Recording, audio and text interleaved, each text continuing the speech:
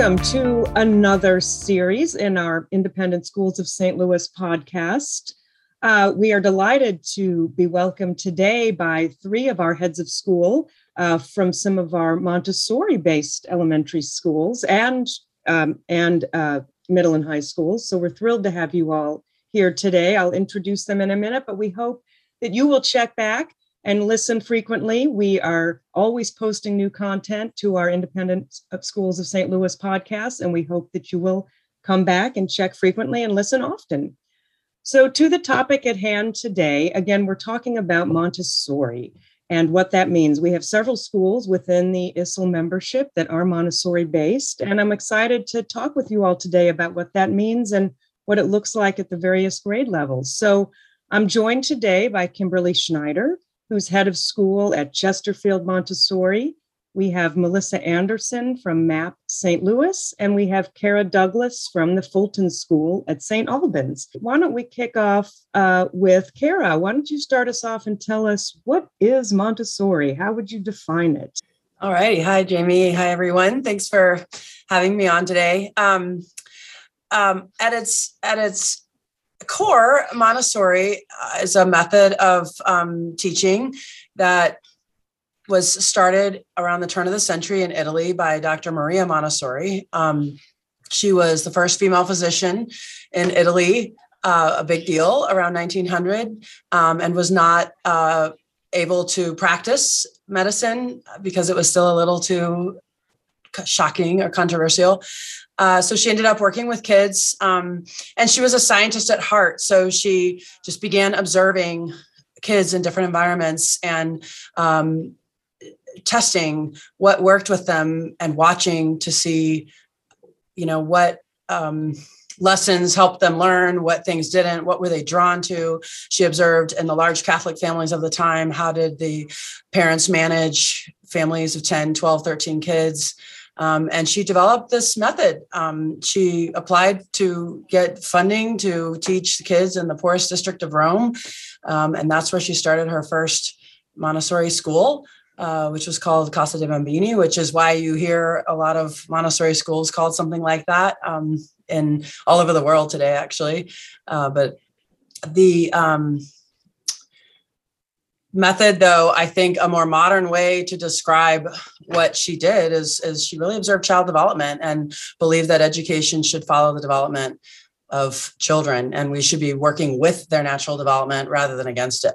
And so she developed an entire curriculum, class structure, ground rules, everything about the classroom and the system really is a child development psychology of learning, and a lot of research since her work has supported it. And there's actually a lot of Montessori goes on when people in schools where people don't necessarily even know of her or her work, but they have keyed into the same developmental components that she observed so long ago. So I don't know, that would be how I would describe it at the highest level. Obviously, there's a lot more you could say about it, and I'll see what the other educators want to add to that.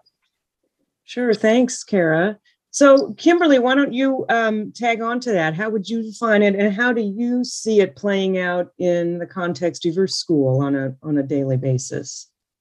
Well, I love that Kara gave us the background and that developmental focus, which is really core to Montessori. When I want to describe Montessori to somebody who's never heard about it or experienced it, I just say it's individualized, hands-on, and evidence-based. That's what we do at our school. So by individualized, I mean, we follow the child, and the child moves at her or his own pace. The child's not going to be held back if they're ready to move forward. They're also not going to be, pushed ahead if they need to review a concept. And at the same time, maybe they're need to review certain concepts, but that's not going to keep them from being exposed to more advanced things. Right. So that's one of the benefits of a multi-age classroom, which we'll talk about a little more later. But so individualized, if you like your child to be able to be a unique person, seen as a unique person and a contributor to their community, and also move it at their own pace. Hands-on, I mean that very literally, because Dr. Montessori saw the connection between the hand and the brain. And all of our materials are scientifically designed in a Montessori classroom to support that connection between the hand and the brain. It's very brain-based. So you're going to see materials that are designed to meet the developmental needs of the children in each different environment. And then when I say it's evidence-based, just like Kara was saying, Dr. Montessori was a medical doctor. She was a scientist. She developed this methodology over many decades of observing children very closely and using the scientific method. So children showed her what worked and what didn't work. She tried a lot of things and the children defied her expectations. They showed her, for instance, they really didn't want to play with toys. They wanted to use child size, real life materials that were like what the adults were doing. So it took her a lot of years to develop the things that were really meeting the children's needs. And you find in a Montessori classroom that when children's needs are being met, they are so satisfied. They are so focused. They are just excited to work. Then they have so much fun. They really have that passion for learning.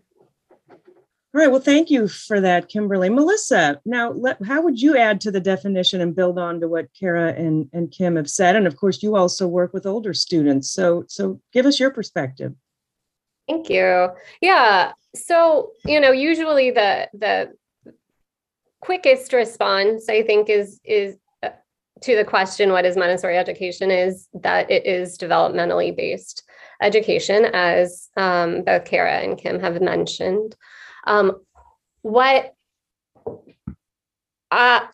most people think about when they hear Montessori, I find, is the early childhood environment. And Dr. Montessori spent a lot of time in what she called the first plane of development, so the 0 to 6 age range. And if you think about the duration of childhood and adolescence going from 0 to 18, obviously the developmental needs change as the child moves through elementary and adolescent phases toward adulthood. So it kind of stands to reason that because those developmental needs are different, the environments that are prepared for those children and adolescents would be different too. So you see the children's house environments for ages 3 to 6.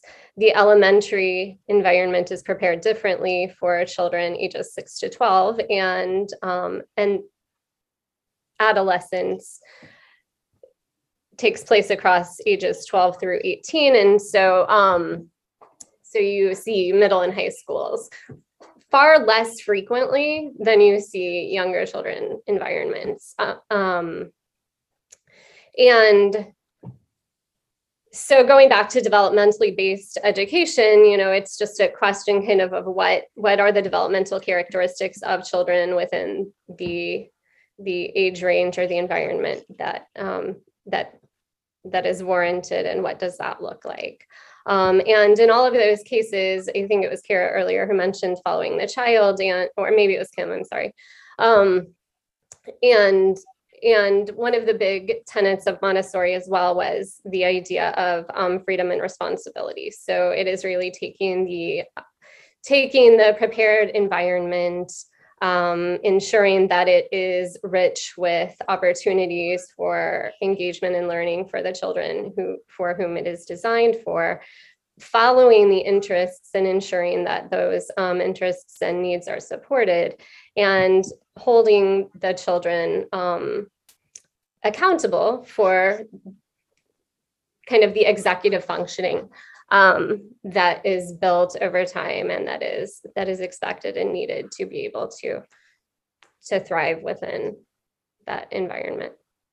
Kara, Kim mentioned that, I know there are many benefits to students of a Montessori education. She talked about students being very satisfied with their learning, they're very focused, they're having fun. What else would you say are some of the core benefits to kids of being in a Montessori environment, really at any age?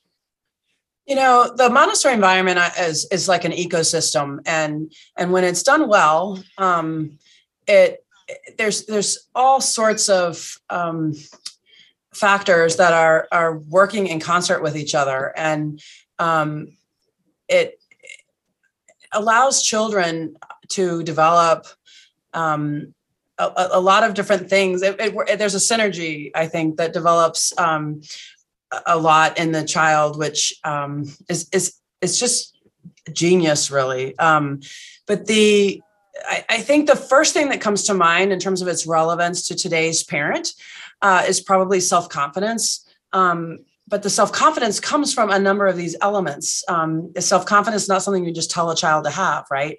Or we all would do it, and all of our kids would be growing up with all the confidence they need to tackle life. But the self-confidence comes from a variety of elements in the Montessori classroom. And I think one of them is, Kim and Melissa have already referenced them, but if you tie them all together, you have children who are choosing their own work. They're learning the material at a really deep level, rather than just memorizing that they need to carry a 1 when they do an equation. They know why they're carrying that 1 because they have traded beads that represent the digits. It's so hands-on. Hands-on is kind of a trendy catchphrase right now, but we have, I think every Montessori school has parent nights, and the parents are learning why you carry the 1, and you just hear these epiphanies all over the room because parents had just memorized it and they never really knew why they were doing it. So that deep knowledge of the material of the regular, reading, writing, arithmetic, history, science, it gives the kids a confidence that they know how to learn.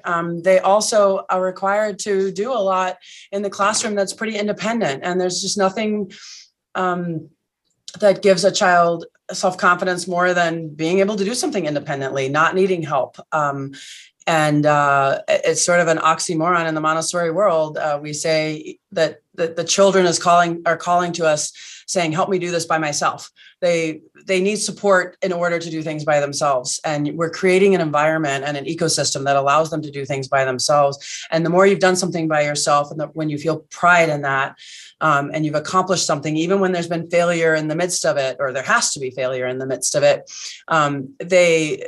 they just observe the patterns right in front of them. I can do this. I did do this. I wasn't able to do this. And then I learned to do this. I mean, that is what self-confidence is. So I think that's one of the biggest benefits. I think is a love of learning is huge as well. The material is all made to call to the child as one of the highest priorities of what is out in a Montessori environment as a choice. And that just learning to love learning is something that Dr. Montessori believed a love of learning comes natural in kids. But I think in our environment, or maybe every culture, we can squash that out, and extrinsic rewards, or having to do things you don't care about, or having to move on when you weren't ready to move on. There's all sorts of challenges and obstacles that get in the way of loving to learn. And I think every parent wants their children to love learning, but it's really built into the fabric of a Montessori classroom. So I think those would be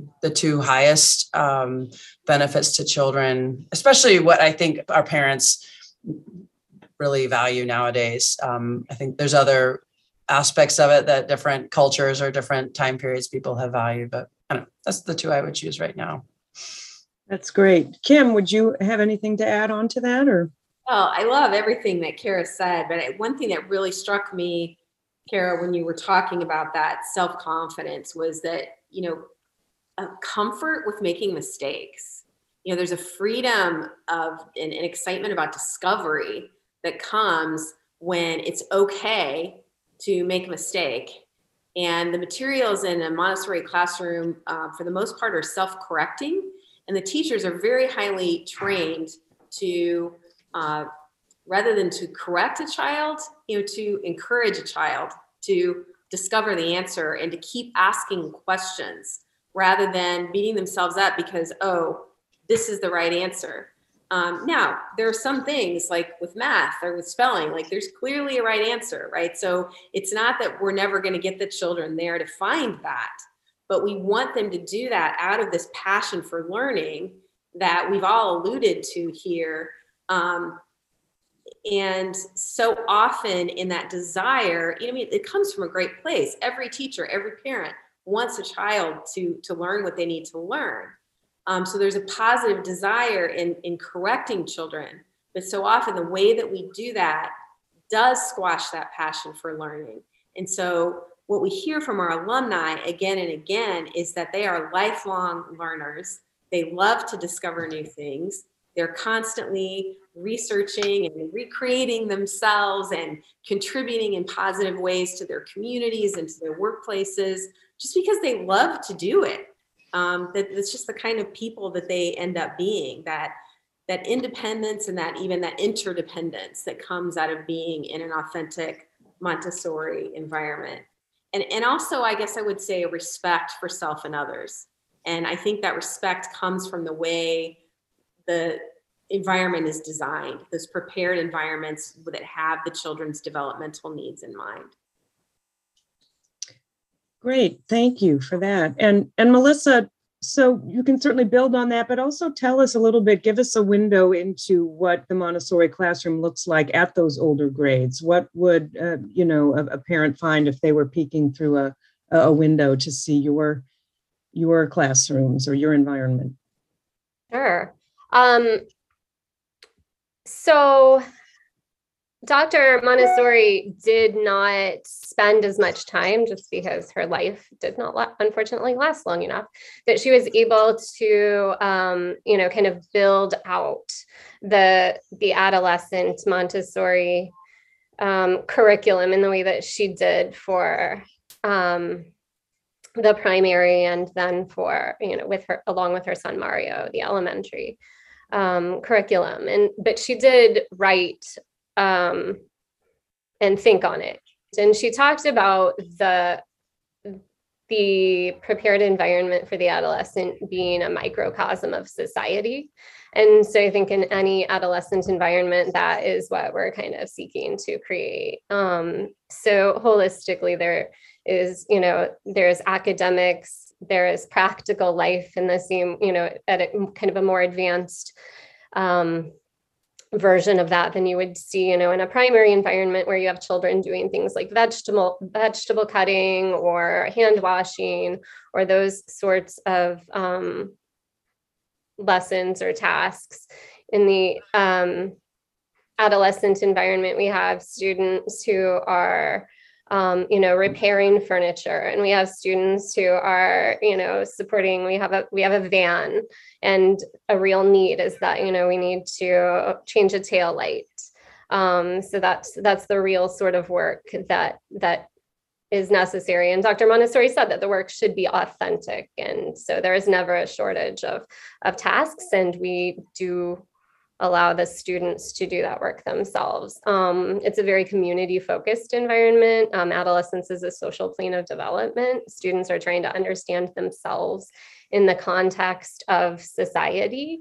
And so our environment is designed in that way. It is a mixed age. Montessori is a mixed age pedagogy, and that carries through the adolescent environment as well.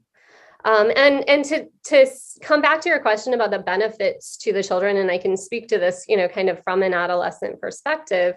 I think both Kara and Kim were referencing the love of learning, and I would build on that to say that I think, even in moments, there are times as students get older, especially, that I think that there are things that they maybe don't love learning. They aren't their favorite things to do maybe, but they start to really understand and take ownership of their learning regardless. So they want to know and understand why they are doing the work that they're doing. And they know, Montessori students know how to take ownership of that. It is not a question of, I check these boxes, I turn it in, I forget about it. It's, I know why I need to do this, and I know how to find the resources. Maybe the resources have been given to me. Maybe I need to seek them in some other way, but I know how to do that. And so when I am curious or when I have a need, I know how to do that, which is really, really critical to the success after secondary. And all of the work that we're doing is preparation for adult life. I love what you said. It got me so excited, and it's true. Glad you mentioned, because you're right. In adolescence, the children may not be, young adults may not be as excited about learning certain things, but the conversation was making me think that some people may believe, oh, if my child hasn't been in Montessori all the way through, they couldn't come in at middle school and go to, the MAP school, to Chesterfield Montessori, to the Fulton School. But that's actually not the case. We welcome children not only who've been through Montessori, but also who come into Montessori at that critical age of adolescence, that early adolescence where they're trying to figure out who they are. What does my voice sound like in the world? How do I make a contribution? And that critical thinking that we talk about, that self-respect, that independence, it's not too late, I guess is what I'm trying to say, that all of these schools can support children even coming in at that adolescent plane of development. That's right. And because it is such a student-led environment, they model for one another, how to do it. So in the adolescent or the third plane, a lot of educators suggest kind of a 60% Montessori, 40% non-Montessori background for students, because that really is more representative of that microcosm of society. And students without Montessori background absolutely can come in and absolutely can thrive in that environment, and they support one another and build one another up. And, another important piece of it is partnership, kind of in taking ownership of one's experience. One has to kind of be able to partner with others, to partner with adults, for example, which in a traditional environment is often not encouraged or not necessarily supported. So, if I need to know this, or I'm not understanding this, like it's, kind of my responsibility to connect with my guides and see if, I can get some support, or if I can get another lesson, or can I demonstrate my knowledge in a different way? And that's really encouraged. And another way in which I think students really take ownership of their experience.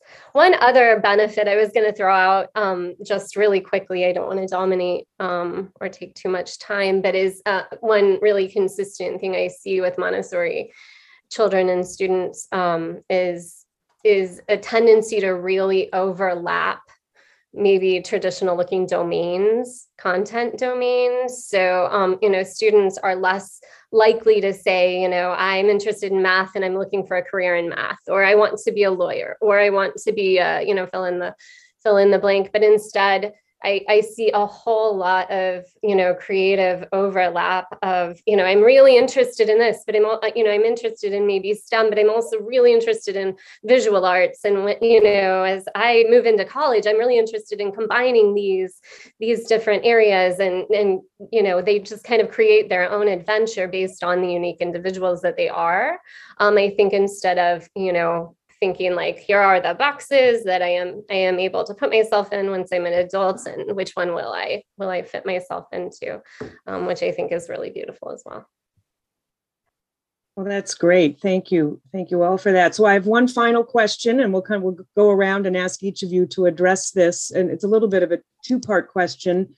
One is, how can parents best support their students who are in the Montessori environment? And then lastly, if there are parents who want to learn more, are there resources that you would recommend as they investigate a Montessori option for their students? So, Kara, I'll start with you.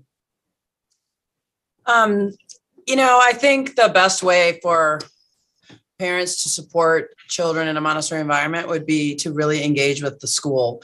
The schools, every Montessori school I've ever heard of is doing a ton of parent education, and it is different. If you weren't a Montessori kid yourself, it's not going to be like the education you grew up with, and some of it's going to be even maybe counterintuitive, but there are reasons behind all of it. There is nothing that's not purposeful that hasn't been thought of ahead of time in a Montessori environment. And so I would just encourage parents to really engage with their school. There's a lot of great books about it. Two of my favorites for parents are Montessori Madness, which is a parent-to-parent argument for Montessori education, and also The Science Behind the Genius, which is all of the longitudinal studies and research that's been done on Montessori over the last couple decades. So I would encourage parents to read about it and equip themselves with all the information they can. The more they're doing everything at home in confluence with what's going on at school, the stronger these benefits will be, the stronger the self-confidence, the stronger the independence. Something we didn't mention, I was thinking about, in terms of how kids are prepared for their next journey, the next stage. Montessori kids also transition really well into traditional environments. Because if you think about the qualities of an ideal student, they're independent. They love learning. They see adults as allies. They have, a big term in Montessori education is that we teach the whole child. So we're looking at their social emotional development. We're teaching them grace and courtesy. We're teaching them social skills. It's not all just about the cognitive learning. So they are ready to go into new environments and thrive, whether that's the next school you choose or college or work environments. They've been planning out their work for however long they've been in a Montessori environment. They've got executive functioning skills. The failure has been built in. At the younger ages, the teachers even demonstrate how to make a mistake and how to recover from that mistake when they're teaching the students. So the more a child has been engaged in a Montessori environment, really the better position they are to thrive in a non-Montessori environment. They're not stuck. The skills they're developing transfer anywhere. And we hear that over and over again from our graduates. And I know we're not alone in that. I think every Montessori school does, but I think the more parents are supporting that at home, the stronger all of those skills will be. And like I said, every Montessori school knows they need to support parents to do that, because it's going to be different than what they're hearing in society, and different than what they grew up with. Wonderful. Thanks. Melissa, you want to answer our final question? I think a lot of what Kara said is just right. We in secondary, I think students are the drivers of their experience, and we, along with the school, along with the parents, are the support team. So we talk a lot about working in partnership and having a lot of ongoing conversation and dialogue to make sure that we're all aligned in providing the best support for students.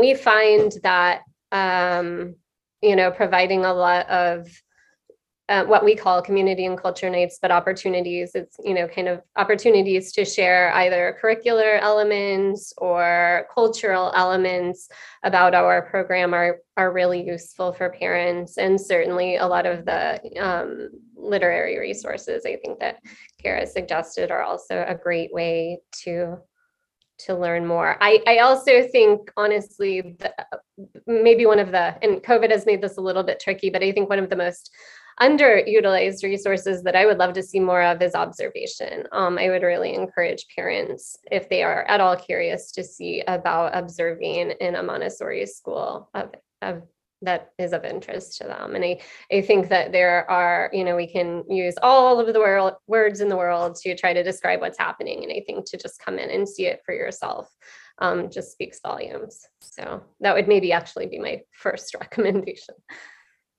Okay, great. Thank you. And Kim, last words to wrap us up today. In terms of how to best support your child, if you're thinking about a Montessori school, I would say to foster independence. Avoid doing things for your children that they can do for themselves. Believe in their competency. And where they really do need help, create an environment that's going to support them in being successful incrementally, so that they can build on that confidence. And that parent education Kara was referencing, we have all kinds of workshops for parents or meetings with teachers or with the heads of school around how to empower your child. And some of it can be as simple as making sure they have meaningful chores at home, it's so that they can contribute to the home community. But I really agree with what both Kara and Melissa were saying. Observe, if you're thinking about a Montessori school or any school, go observe. The ISL schools are all fantastic. There's no school that's right for every child. You need to go in and observe and see, can I envision my child here? Can I envision my family here?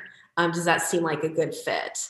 And then, do the parent education, partner with your child's school, whatever school that you choose. And then in terms of resources, they've already mentioned several great books. I also like Montessori Learning in the 21st Century, A Guide for Parents and Teachers by Shannon Helfrich. And then we have a very simple handout that we've created at our school, Montessori Compared to Mainstream, that I'd be very happy to send to anybody who wants to look at that. All right. Well, wonderful. Well, that brings us to the end of our time today. I can't thank my guests enough for joining me. You can learn more about their 3 schools and all of the schools in the ISL membership, of course, at our website, independentschools.org. And we look forward to seeing you here again for future issues of the ISL podcast. Thank you.